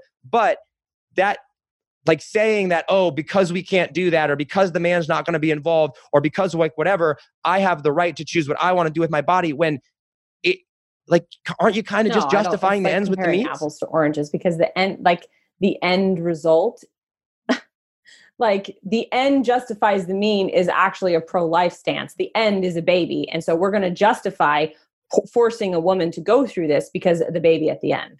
But they did, like an overwhelming majority of them did choose. Well, like this is the big argument, right? So if we say, like, in my personal situation, I chose the responsible route and I got pregnant, and I'm sure that I can't go explore America and ask how many of them wore protection, didn't wear protection, because then all of a sudden we're like judge and jury on protection. And then, you know what, we should make it be a law that you have to wear condoms if, you know, you're not, like, your line of reasoning to create, like, if you follow your line of reasoning and we say, okay, unless it's incest, unless it's rape, unless it's life of the mother, right, abortion should be illegal after 6 weeks, let's say, because that's 6 weeks is when the heartbeat comes. Right. So yeah, right. Then you have to prosecute every mother who finds out she's pregnant at 6 weeks one day, even if she's been on birth control, even if she used condoms, even if it was, like, no matter what the situation, you have to prosecute the mother. No, you do. But on your belief system, you have to prosecute the mother. Well, I would say that you would just have to not let the mother have an abortion. The mother. It's against the law. If she has an abortion. Oh, if she have an abortion, well, yeah, yes. Under the reasoning of that, yes, you would have to prosecute the mother as a murder, like as someone like of that. But and I would support that on the single basis of, like, we all know what sex does, right? Like, I don't understand the amount of responsibility people put on women for unwanted pregnancies is blown so far out of proportion in the abortion debate. The amount of responsibility that because basically, Josh, if in your world where that law is the case and you and I have sex and we use protection and I get pregnant and I say I can't have another baby and I get an abortion at 6 weeks one day, I am prosecuted, you are not, even though we both equally 50-50 created that unwanted pregnancy. I would 100% be okay, though. And maybe, let me ask you this, is if, provided the male that was involved with it knew that there was a pregnancy and was okay with the abortion and did it past that 6 weeks point, and that happened, that he could be prosecuted equally. I know that's not how it is now, but I would say that under my belief system, that should happen. If the dude's like, you know what, it's just a couple days, like, just go ahead and do it. Like, he should be held equally responsible for that abortion and equally responsible for, you know, assisting in murder or whatever we want to call that as, because I'm like, he knew just as much as the chick did or the woman did, like, hey, like, we're about to have sex. Like, there's an actual possibility that like, we might have a kid. And, like, my thing is like, by the way, I live in accordance with what I believe on this to say that, you know, if I were to get someone pregnant, I don't care who it was. Like, if I got super drunk one night and I wasn't in a relationship, right? Like, and I got super drunk one night and I went out, I had sex with someone and I got them pregnant or whatever, 100%, I would make that child my own. I would be there. I would emotionally support. I would financially support, even if I never had any intention of marrying that woman, or even if I, you know, like, was in a relationship. Like, I'm going to live by that because that's my responsibility. And, like, I think that men should be held responsible for that. But even if they are or are not, like, and like, it doesn't justify killing someone. And, like, I just don't understand. You can say, like, well, the problem is the man's not going to be responsible. So therefore, since the man's not going to be responsible, let's go kill. Like, let's make it okay that we can perform these abortions. I personally don't. I'm just like, I personally would never get an abortion. Like, I personally believe that in the sanctity of life, I would carry the child. I would. Like, I don't disagree with you on any of it. Like, because then why would you be live in a fallen world where we don't get to get the best. We don't get to get the best that we want, right? In an ideal world, yes, There'd be no unwanted pregnancies or any unwanted pregnancies. The woman and the man, they would step up to the plate. They would have that baby. But that's not the world we live in. And I believe that the world that we live in with your viewpoint and your law would create infinitely more problems than if we currently have. And I don't know the laws totally. I think it varies by state. But I think that before like 8 weeks, right? Like most women know they're pregnant by the time they're 8 weeks pregnant, right? And like, I don't think you should get an abortion. But if you are going to get an abortion, that is, you face God one day and you deal with your actions and the consequences of your actions. I am not going to, get the government involved and the law involved at this point with a child that's 8 weeks in the womb. It's between you and God, as far as I'm concerned. Okay. So if that be the case, and we'll end that there because I think that's about as much common ground as we can find there. But I do want to now bring Trump into this whole effect of everything, which Trump, there's been accusations that he's been with women that have aborted his children. So, who knows what's actually true, right? Correct me if I'm wrong on this. Maybe you don't know. We might need to fact check this one a little bit more. Trump has said hey, rape, incest, life of the mother, I'm totally cool with that. I believe at one point, he's even stated while president that he's okay with not late-term abortions, but early-term abortions that he is, but that the government, because he reversed a law, this was shortly after he got into office. This is part of my research yesterday. He reversed a law where Obama put a law into place that said that a state or the federal government could withhold funding from states that refuse to give funding to clinics like Planned Parenthood and things like that perform abortion. And so Trump rolled that back. What Trump has said about Planned Parenthood and abortion, he is all over the map. Before you get I don't like anything that comes out of that man's mouth about abortion. My eyes roll so far back in my head. He has gone every side of the issue. As far as he has this much credibility when it comes to talking about abortion. Right. But when it comes to his current economic policy, his current policy upon which he put into effect. So let's take his words out of it here and let's look at what he actually did from a law standpoint. And this can be found on the list of one. It's on CNN. It's a CNN politics, CNN.com. And this is under the category of the legislation that he rolled back Obama era policies. He rolled back a policy and put a new policy into place that says, hey, states now can refuse to fund Planned Parenthood or services that perform abortions and allow them to still receive government funding, whereas beforehand they couldn't. And so my question to you is, I have no problem with that because I don't think the government, and my next topic that I want to get to is healthcare, but if a woman chooses to have an abortion, and let's assume that we agree that that's okay, right? 8 weeks or before, I don't, there are certain medical things that shouldn't be covered. And I don't see or understand why taxpayer money or government funded money of any sort, or even health insurance plans, should be forced to cover an abortion. What are your thoughts on payments of the actual abortion? If we go back to our agreement that the government should stay out of stuff as much as possible, then they should stay out of this. The government, if we both are conservatives and believe that the federal government's job, which you just stated prior, was to keep our country safe and whatever those things were, and the government should, Trump should shut his mouth about abortion, and we should leave it to the private sector to deal with, right? I would agree. So I would say that I think some of it might come down to the local level, but I think overwhelmingly I think this is an issue that there's enough things going on that we need to deal with. Stay out of it. Okay. So when it comes to then health insurance, so context for people listening and for you as well. I used to sell life and health insurance before I got into entrepreneurship. That was my last job leading up to this.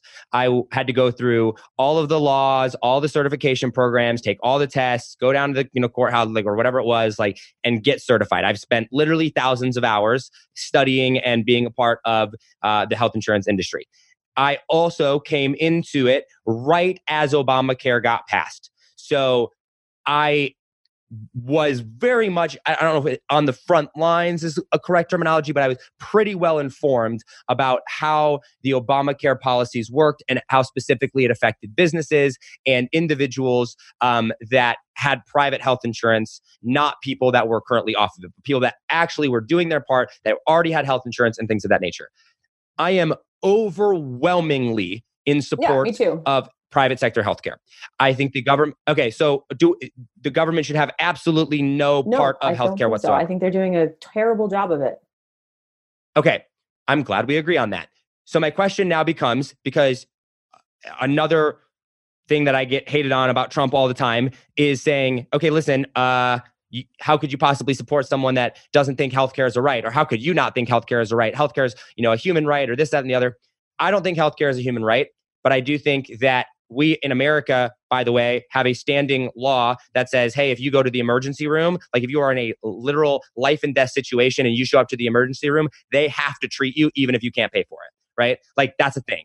And so we have that. And so my question becomes, okay, obviously nobody wants people to die. Nobody wants people that need medical attention to be sick and not get that. However, money is a limited resource, and we have to create and put policies in place that are sustainable. So, what about all the people that cannot afford healthcare?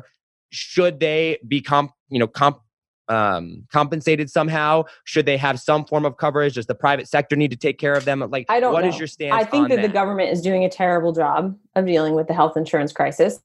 And if I truly do believe that democracy and capitalism and a free society does produce the best innovations and solutions, I think that the private sector probably has the answer more than the government does. And so I believe the government should stay out of a woman's body, should stay out of healthcare. Like it should stay out. Like I'm consistent on that theme. Okay. Do you believe that the overwhelming price of premiums would go down if the government got out of it and you let the private sector do its thing? And I'm so glad we agree on that. I can't stand people that don't think that. Okay. Is there any other things that you'd like to ask me? I have one kind of final big question before we go to Q&A with everything, but that I'm curious about. But are there any questions or anything that you want to ask me or anything you want to say or address about anything that we talked about so far? I think we're holding steady here, being extremely civil. We're good. I think we really are. Okay. Maybe this last question will change that, but hopefully not. Why do people hate Trump so much? And let me context that by saying, Julie, I didn't like Obama. I had friends, and I grew up very conservative. Like I had friends, and I used to believe, and this is probably going to haunt me in the future, if I ever wanted to get involved in politics, but this is honest, and I would say this on stage in front of everyone. Like I used to believe that if you were gay, you were a terrible human being, right? Like that's not I'm not stating that are the views of my family, but like that is the culture and the type of people that I grew up with. Okay. I don't believe that anymore at all. And I want to clarify that. I mean, I have lots of gay friends but I have never, ever seen the hate for Donald Trump or for anything or anyone that there is for Donald Trump. The absolute illogical, completely emotional, cannot possibly make sense hatred for him and who he is. And the absolute divide that has come because Donald Trump has been president, I cannot blame on him. Like I can't, yes, has he contributed to it? Yes, but I just can't blame him for it. I don't that just doesn't happen. And I'm wondering why do people but the thing is, yes, you have, right? It also has gone in the opposite direction too. I'm sure you don't feel it, but the hate, right? The emotional and I'm sure it has. The venom hearing on both sides is extraordinary. And I don't like Donald Trump, but you won't see me ripping into Trump supporters. I mean, some of my closest friends are not just Trump supporters. They're wearing the swag. They're and I'm best friends with them. I don't understand it either. All I can say is that I think that typically when you see more extreme behavior and extreme emotional behavior, like almost like crazy making, right? Like people are starting to act crazy. To me, that is a symptom of the climate and the culture of what we're in today. And I know this might be a little like psychologically like going down a rabbit hole, but like I have studied very in-depth gaslighting, which is, for those of you guys listening who don't know what it is, it's when somebody else starts to cause you to question your own perception of things, right? So it's like, no, that's not what it was. Like, and it's like a mind trick and it's a house of cards. I've been in relationship with people who do this, and it will literally make you nuts, like bona fide nuts, and like questioning yourself. I think that the country as a whole is in that sort of pool right now. And we are watching the manifestation of people who feel desperate, who feel out of control, who feel on the brink. I think it's not just Trump's fault at all. I think the media is like 100,000% culpable also in this whole thing, because they have fed on either side at such an extreme level that I think there's this almost like crazy amount of fear and instability and like, are you my enemy? I mean, even just yesterday in my group when I posted that, and the response I got of like, one person said to me, like, you will get death threats and people will come to your house. And like, I was stunned and I was scared for a minute, like, holy crap, like, was this what we've come to? But that is in part the culture that we live in. And I do believe in top-down economics. I do believe you reap what you sow. And I do believe that having a corrupt leader in power has created some consequences. I think the media has leveraged the crap out of it. And I think they've made a crap ton of money leveraging the fact that we have him in power. And I think it's created a culture that you're seeing and you're getting the brunt of it. And other people are getting the brunt of it. And it's sad and it's bad. But like, and I agree with you, but like, do you think that, and this goes two ways, I'm aware of that. Like Trump should behave, right? Like he needs to shape up like from a maturity level. But like the blatant, I try to have a pretty even keeled view of the media. I don't watch a lot of Fox News. I probably watch more CNN than I do Fox, and I don't watch TV a whole lot. I try to get my news sources pretty center to even left because I don't want to be so just right wing because I have those tendencies, right? And I watch Joe Rogan. I watch, who's pretty freaking liberal, right? Like, I mean, he leans really, really liberal, and a lot of the interviews on him, and overwhelmingly the anti-Trump cancel culture, leftist movement, and I know you're a Republican, but I'm still, your thoughts are a registered Republican at least, seems to be way, way, way more into this than the right, maybe pro-Trump supporters. And like, I'm not saying that it's not there because I know that it's there on the Trump side of things, but like, I feel like this is not a Trump issue as much as it is a media issue, and as much as it is a personal responsibility issue, and the fact that the culture that we have created, like Donald Trump didn't cause this. Donald Trump is the result and amplified what was there. But like, I don't know, I have a hard time blaming Trump for this, and I don't understand the hatred behind it. And so like, my question to you is like, I know you don't like Trump, and I know you don't, support anybody being vile or, hatred or anything, towards his negative side of things or whatever. But like, would it be a true statement, do you think that Trump has done more good or more harm to the country since he's been in office? I think he's done more harm. And how so? I mean, it's great that the economy is booming. But again, when I go back to my leadership and my belief in God, and it's like, this idea of you put an apple seed in the ground, you're going to get an apple tree, and you'd be a fool to think you're going to get a peach tree. And so as a man thinks, so he is. We oftentimes in business talk about your business will never grow beyond your character. And to me, putting someone like Donald Trump in office was going to reap spiritual, cultural, social consequences that we are now seeing. in action. And yes, business is great and economy is great. But I think, and that is I think that is a result of like, hey, it's not all, he's not all bad. He's not all good. And there are principles of economics that work when you execute them, no matter what kind of buffoon you are. Yes or no. But I think that what we're seeing, and because I have a very strong spiritual bent, I believe that we are reaping what we have sown with a president like Donald Trump.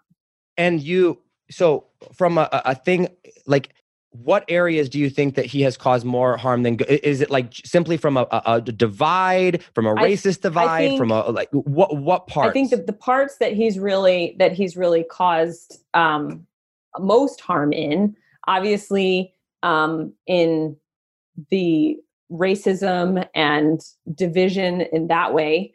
I think also in his I feel like, I mean, you know what the irony is, like in his treatment of women, ironically, I do think it has incited women to stand up more. So, that's like the silver lining there is like now there's almost more empowerment. Mm-hmm. But I think from a political standpoint, the people across the aisle, I think there's more political division, more ethnic division, more like unrest between countries since he's been president than more unification and peace in general. I don't know. I tend to disagree with the maybe unification. I have a hard time. Like I look at Donald Trump and I go, I take personal responsibility for just about anything responsibility in my life, for anything in his life.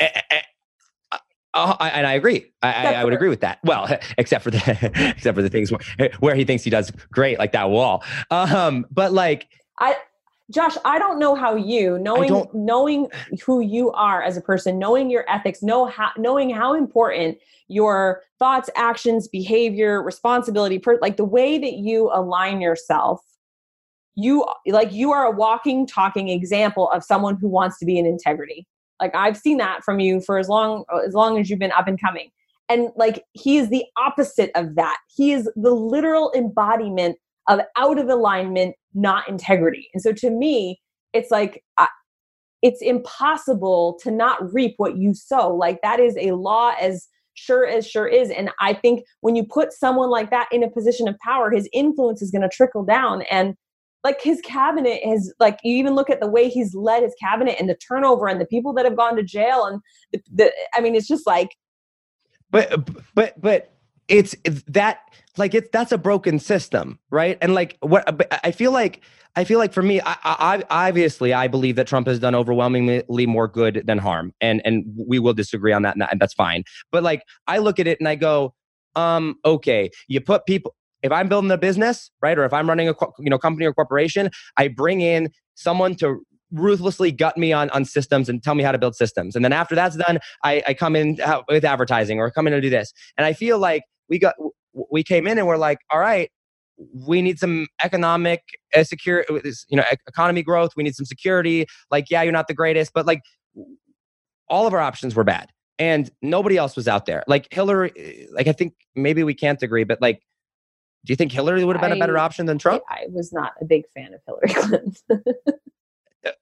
So like, like, I mean, and I got pretty mad at my mom too. And, truth be told, like, I was like, I don't know how you couldn't vote for Trump when Hillary was the other option, because I'm like, you can say, yeah, it's the worst of two evils, but I'm like, I don't even necessarily look at it as the worst of two evils. Like, yeah, Trump's pretty messed up in a lot of areas, but like Trump's actually going to do some good. Here's the thing. Trump actually is. There were not like, it's like the lesser of two evils. And I think I have a streak of idealism in me that says that we didn't, but we could have had a leader that was in an alignment, in integrity, and could shake things up. And it is impossible. Like, I can't lay down my belief that there isn't a leader out there that knows how to stir things up and knows how to still be a good character. So this idea of like, well, we needed Trump because like, I don't know that it's true. I think that like it's going to be used for, like there's always that silver lining. God wins with a pair of twos.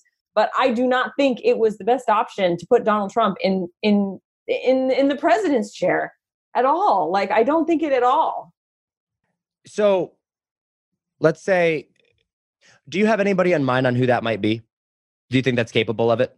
Even if they're not possible, like, even if they won't run for president, like, do you have anybody that's like, they would be, I think that they could do it? I don't know.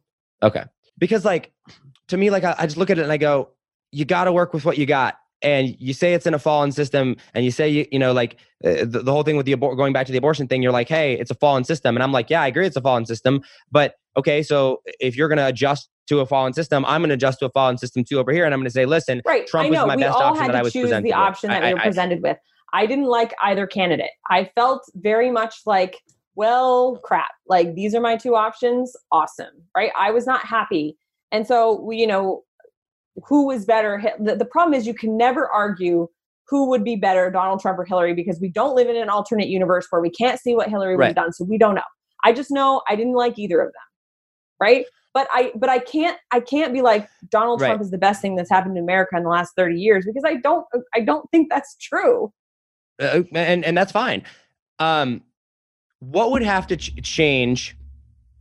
And I'm going to answer the same question reversed, but what would have to change in Donald Trump's character, which I totally get. It's not going to happen. It's impossible and whatever. But like, pretend that you knew deep down inside, you saw these changes and you knew that they were genuine. What character changes would have to change in order for you to vote for Donald Trump in 2020? Yeah. Which I know is not going to happen, but like, and that you won't. But like, what things are you, like, what are the big ones that are like, I think the things that would have to change would be, number one, his commitment to stop lying, double speaking, creating these like vague, like circuit, like say what you mean what you say, and do what you're going to do. Right. Like, and as much as everyone's like, oh, Donald Trump came and drained the swamp, he doesn't. He double speaks so bad. It's like, it's so easy to find him doing that. So that would be the first thing that would have to change. The second thing that would have to change is he would have to start surrounding himself with leaders that are not corrupt, and leaders that aren't ending up in jail or being accused of, you know, like mistreatment of women. Like put a really, really solid, diverse leadership in place that could hold him accountable. That would be the second thing. And then I think, honestly, the self-adulation and the lack of personal responsibility, like that would be a big thing that would have to change for me. So hypothetically, if Trump wins 2020 and like 2 years into it, I don't know, God speaks to him, miracle worker or whatever, you know, blah, blah, blah. And he comes out as president. He's not, you know, he's there. He's not voting him in and out. And he came out and was like, you know what? I've messed up, which I totally understand is not going to happen. But like, if he were to be like, listen, you know what? I messed up. I've treated women terribly. We're cleaning house. We're getting some new leaders in here to help really support me. I'm not going to lie anymore. I'm going to have a fact checker there to validate everything that I say. And you know, like these are the changes that I'm going to make. Could you then at that point, if that were to happen, which I won't, but if it could you then at that point say, all right, I now at least believe that Trump is headed towards the direction of the character that we would need in this country? Absolutely. Okay. I do want to go to any questions, guys. We're going to read your questions really quick down below. Final question I have for you, it's actually a question for you to me, is like, what would your advice to me be as someone? I mean, I have a lot of respect for you, and you know the industry that I'm in, you know, pretty well, probably better than an overwhelming majority of people. What advice would you have for me on a political / Trump level, in the sense of I'm not just business, right? I am business, thought leader, content type stuff. You know, I do believe we need to treat people with respect. I get it, ironic, right? But like, you know, I'm building a brand with Think Different theory of where I'm not afraid to talk politics, where I do think that we need to stand up and, you know, call people out when they're right or wrong, and support people when they're right, and talk, you know, ethics in capitalism. And, you know, it's more than just like, hey, here's how to close some more sales, right? And build a thriving business. I think, you know, I'm bigger than that. But obviously I am pretty vocal about my support in Trump. I'm not afraid to do that. I'm not afraid to have conversation about it like this. What would your advice be to me to not, like, I understand there is going to be some just people will look at me and they go, you support Trump, you're automatically disqualified in any way. But I think that once Trump is out of office, there will be a sense of like, I want to believe that people are going to become more level-headed towards people that might have supported Trump. And that maybe they're going to be like, I know he supported Trump, but he's out of office now, so that's behind me. I can be level-headed again. So what would your advice be to me to not alienate my audience, or just in general, like my advice would be when it comes to talking about politics and when it comes to talking about, things of strong disagreements in the political realm as such? I think you're doing a really good job of it already. I mean, you asked me to come on the podcast knowing full well that I'm not in support of Trump. And so that sort of like open-mindedness of asking for other people's opinions, you already do that. So I think you do a really good job of that. I have found nothing you've done super offensive, even though I'm not for Trump. So I don't know that you will ever be able to do something that gets the extremists to not be extreme, right? And I think as you continue to explore your politics and stuff, I think constantly evaluating your sources, asking for different opinions, as well as understanding that, like, until it's like I honestly think that I will never know what it's like to be a man. I will never know what it's like to be a person of color. Like, you don't know what it's like to be a parent yet. You don't know what it's like to be a husband yet. Like, understanding that there are these milestones that are coming. And so until you get there, being open to the people who have been there and what their experience is, I think will just in general, make you more well-rounded. But I honestly would applaud you. I think you've been doing an excellent job. I've not ever been offended by the things that you post, even when I completely disagree. Wow. Yeah. So. Well, that's good. And I appreciate that. Okay. Oh, I will continue that. I know there's like over 100 comments on everything. I don't think we have time to kind of go through everything. I don't see any directly at the top. I think it's more opinions. So if it's all right with you, like, we can reply in the comment section if necessary, but I think we're just going to go ahead and end it here. I want to say thank you.